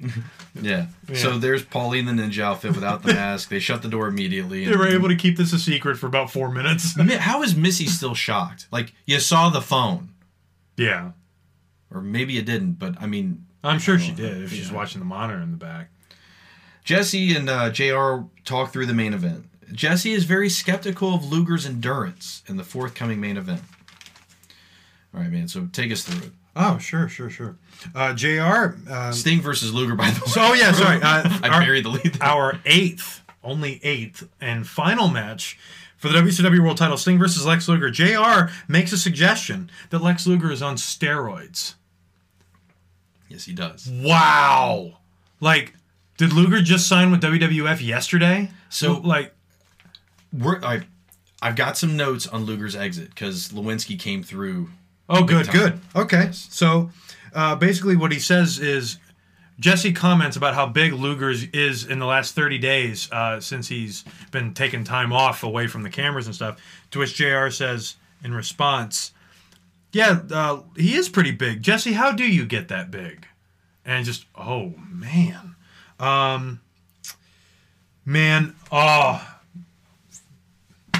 Fan of the night. Wisconsin man. This guy, I'm so glad I saw him. I'm sure you missed it. Because I caught it for a brief second, rewound it. I'm so glad I did. This guy, he has a ponytail, a goatee, and a Donald Duck shirt. Walks all the way across, like hard cam. He walks all the way across, makes a right turn very calmly, walks right up to the ramp, and just goes, "Hey Harley, you suck!" And then turns around and walks right back to his seat. And he's like, Excuse me. Like, I drove all the way up here from South Bend. This is right. This occurs right when Luger and Sting first start staring at each other. Yeah. And they're talking. Oh, it's wonderful. Yeah. So great guy. Let's see here.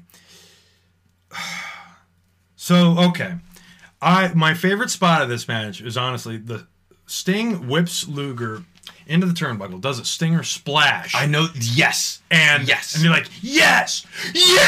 Like it was like a double kind of reaction. Yeah.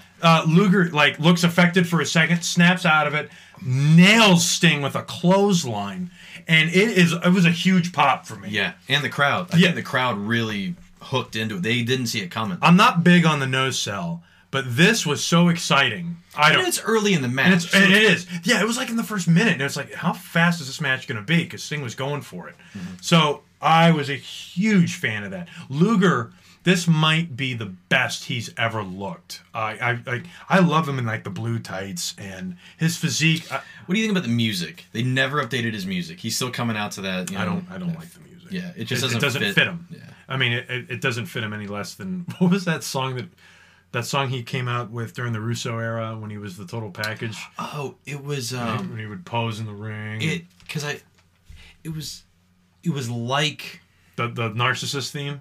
Yes. Yeah. It was like they did a WCW version of the Narcissist theme. So that's funny. It's like you're doing a crappier version of a crappy song. Yeah, literally. Yeah. I love that spot. And then there's another spot almost immediately after. Luger goes for the torture rack, can't get it. Sting puts him in the torture rack. We get a rack. We get a rack from Sting.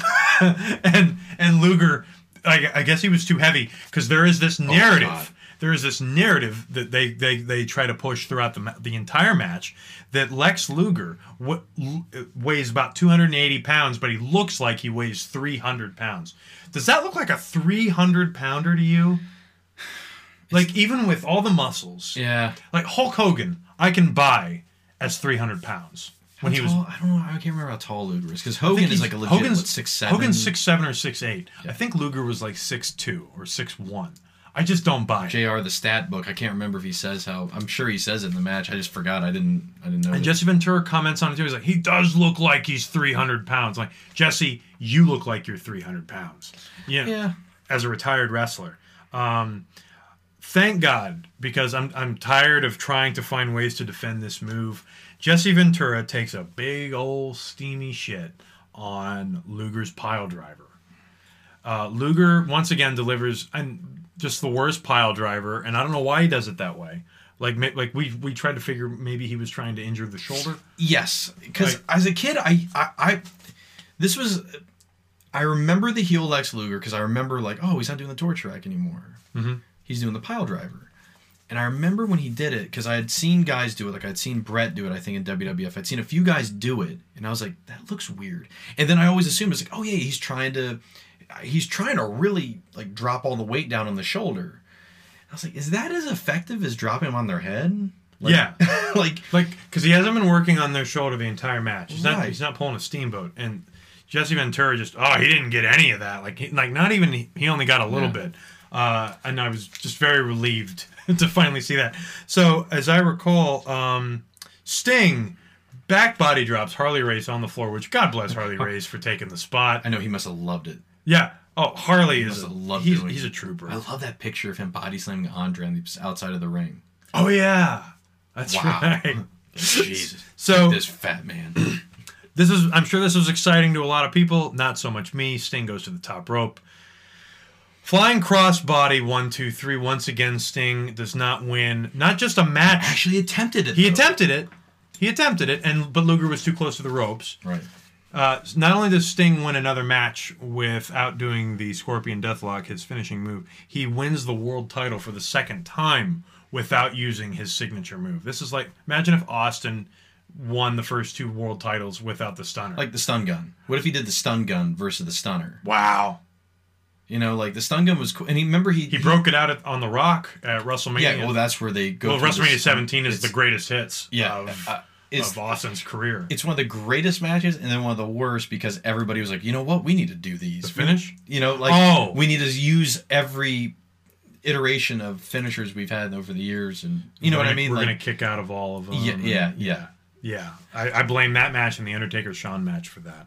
I think this is actually a better match than Sting and Flair for the world title. Luger, my opinion on him has changed so much during this season because I never really got to see him as a heel, and other than the first season when we did the Russo era, and he was fantastic during that. But this is a completely different take on a Luger version of what a heel is. And it works almost as good, if not better. He is so good in this. I loved watching this season for Lex Luger, and I hope he never turns face again. I gave this a 6. I'm conflicted on this match because as a kid, I used to rent this pay-per-view a lot as a kid, and I loved this storyline. You didn't copy the tapes? No, You didn't have the 2 VCRs? Or... I didn't have. I had to. I learned how to record from the TV. I knew if someone was on TV, I knew how to record that. Okay. So not that advanced. This is my dad, you know. Teaching more me power this. to you because it's awesome that you're able to gather all this media. Oh, yeah. You're Thanks, just Dad. awesome. Dad's like, let me show you a little trick. You plug these video As I cables push and- these Comcast letters. Yeah. Charlie, that got me for Skyfall. No, I'm sorry. It was Quantum of Solace. That was the first time he got nailed. So I used because I remember following WCW during this time. I remember going to Harris Teeter and getting the WCW magazine.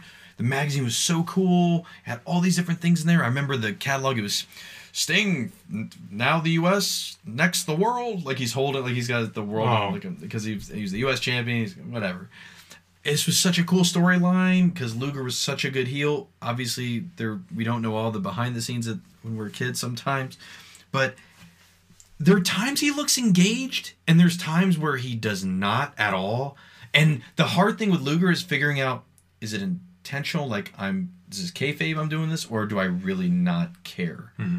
And that's what's hard, because overall I've loved the heel run, but it's definitely felt over the last, and even though he didn't compete in the last show, but it's felt like as it's gone on, like he's checking out more and more to where like I don't know if he's really as engaged as he may have started, but he pulls it off well because that spot is phenomenal.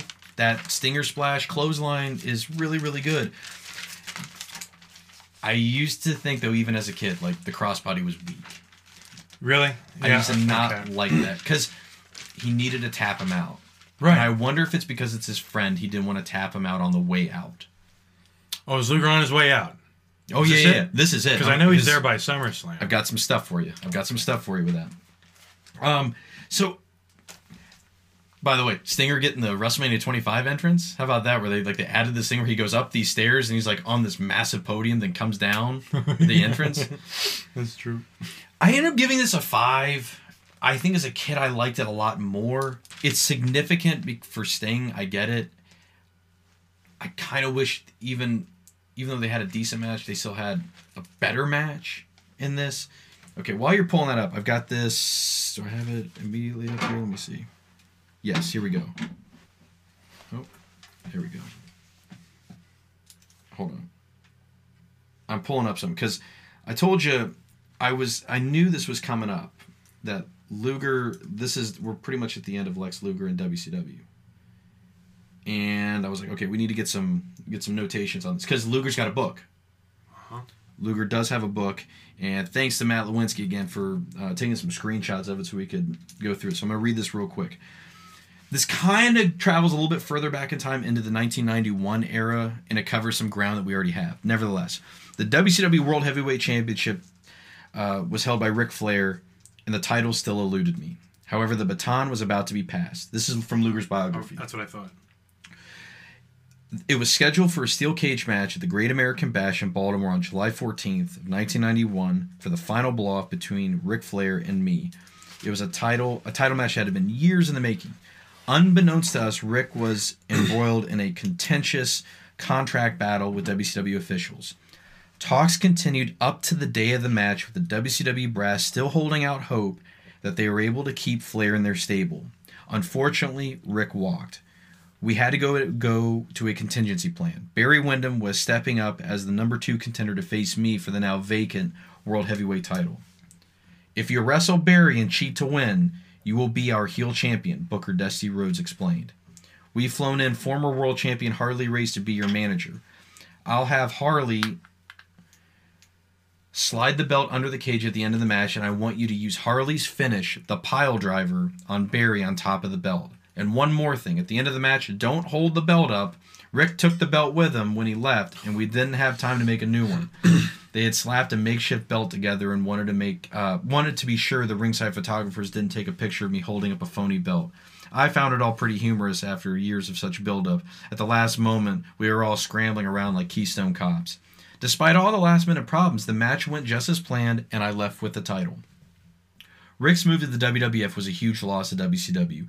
There was a lot of unrest and uncertainty in the WCW front office, which began to really concern me. Personnel cutbacks were being made,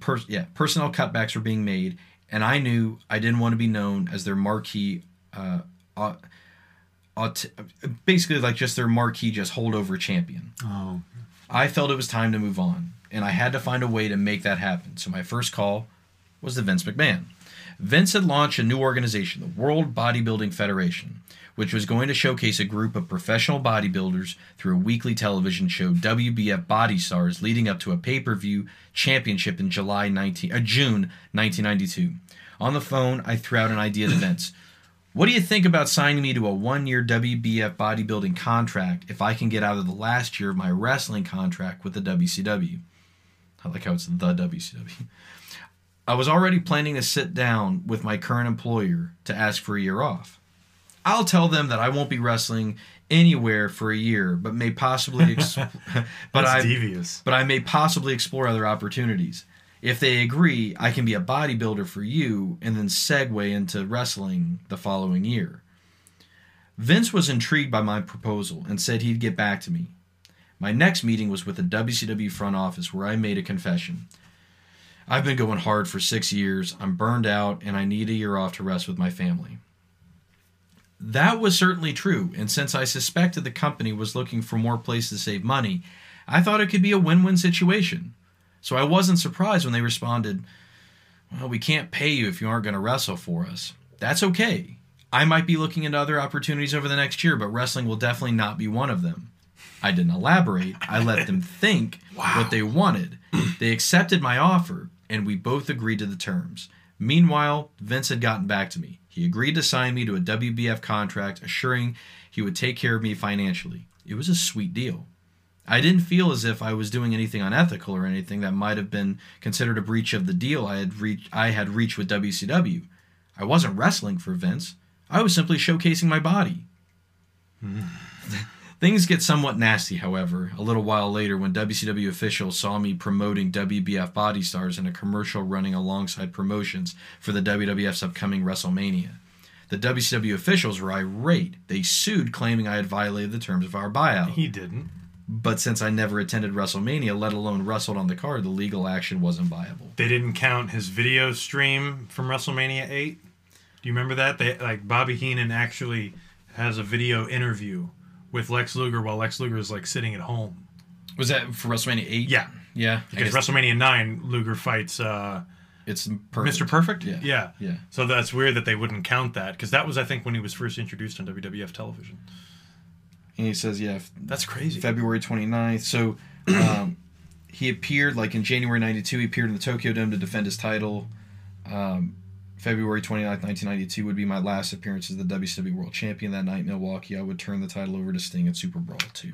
I'll tell you what, if I was on my way out the door, I would not want to be submitted. Yeah, no, I that kind of makes me look at it a little differently. Yeah. That's not Sting's fault. Yeah, if you're on your way out and you tapped out, no, or you gave up or whatever. But it all kind of makes sense when you go back and you listen to the commentary, because they're just digging him. They are kind of digging him. Even sometimes it's very overt, sometimes it's very subtle, but they're digging at him nonetheless. And they've been doing it. The funny thing is, they've been doing it over the past few shows. Like, remember, they just keep going back to this. They're like, it's just been in seclusion. We haven't seen the guy. Yeah. Yeah, because he's making a deal. Right. He's trying to get out of here. I'm working out more. Yeah. Yeah, okay. So, so you got the ratings, is that right? So we're going to count Jason's 3 matches. His 3 matches, he had an average of 5 out of 10. You have it rated at the highest at a 5.875. Okay. I'm at a 5.75. We gave Super Brawl 2 a 5.54. 5.54. I'm pulling up right now. I believe it's a 6.85. That's okay.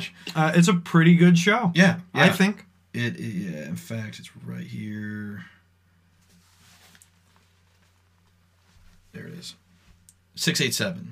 That's fine. Meltzer gave the first match 4 3/4, which was Flying Brian Juicy Thunder Liger. He gave Wyndham Rhodes Zbyszko Austin 3 3/4, and he gave 3 1/4 to the other tag match, Anderson and Eaton versus the Steiners. I mean, the 2 best matches for me are the opener. That's the best match, and Rick Rude and Ricky Steamboat. So what's your... All right. I know there's some people that it's potential, like backstage, like you're backstage, you got a match on a card, and then you see what they do in the opener, you're like, screwed. Fuck. Well, if I'm match number 2, yeah, like Terry Taylor was, but that match wasn't going to be good anyway. Like I'm somebody like, and I feel like you probably say, like, probably motivate me to do better. Like, all right, here's an example. And this never happened, but suppose we were doing the showcase, I knew the 10-minute plays, and you had like somebody ahead of us that, like, they popped the crowd. Like, you and I would probably give the look like, all right, okay, it's go time. But the problem, I don't think that happened. It never happened. Nobody came close. I mean, I think not to say that those weren't good. They were fine, but well, some of them, But no, there wasn't ever one where I was like, oh man, that was good. Yeah, it wasn't Alien the play. Yeah, like if that had happened before our show, I'm like, you know what? Let's not even go on. Let's do it. Let's write Aliens in 30 minutes as a play and steal their costumes. I would just do like Aliens. Just do the battle with just 30 minutes of just the battle between Ripley and the Queen. Oh yeah. From the that's it. That's all we're gonna do. That's all we got. We're gonna set the whole place on fire. Yeah. But overall, this is a good show. It's the best one in a while. And it does feel like it. I don't like, part of the thing that was frustrating, I had forgotten about the finishes with the other Dangerous Alliance, like WCW matches, because it felt like it was like, we're going to be pushing this, aren't we? Because I wanted to see Steamboat get the belt. I wanted to see the tag titles flip. Like, I wanted to see the faces get their due, but... Yeah, it's Super Brawl of all things. Yeah, but it's okay. But I love Rick Rude. But we're building towards, and we saw the promos in this for Wrestle War 92, which is huge Wrestle War. I think the Japanese Super Show is next. Yeah. We're going to have to find a way to get a hold of that. Yeah. Yeah. But, Wrestle War 92, that's the one I've been waiting for. Yeah. Because we watched it like a year ago. And I loved it. It's a really good show. It's got another good light heavyweight title match. It's got Z-Man's first good pay-per-view match. Yeah. As far as I'm concerned. So, I think that's about it for this one. So, let's talk about Best Luck Spot. So, we got to record it soon because we wanted when's Mania? It's the 7th. Okay. It's April 7th. So we're going to have to record that soon. And again, like, we're just going to... Yeah, that'll be our next episode. Yeah, we'll go through, and we're going to go through the fan inductions into the Best of Luck Spot Hall of Fame, then our picks, like our one pick that we get to just make that'll put one in. Then we'll go through our Warrior Award and our... Barry Abrams. Yeah, that's right. Barry Abrams, yeah. The John Stossel Award. That's right. But Is that what our Warrior Award I means? think it was, yeah. yeah, I'll have okay. to look at it again, but that's our celebrity wing. Oh, right. Although I don't think Hogan told Belzer we he do was it for gonna the do fans. We do it for the fans. Yeah. Yeah, Okay. that award. So that'll be coming out soon. But in the meantime, we're on Twitter at New Blood Pod. We're on Facebook, New Blood Rising Podcast. I'm at William Rankin 83. I am at CM_stabs. And you can find Jason at the Jason Kiesler. We'll see you guys again for the Best of Luck Spot Hall of Fame.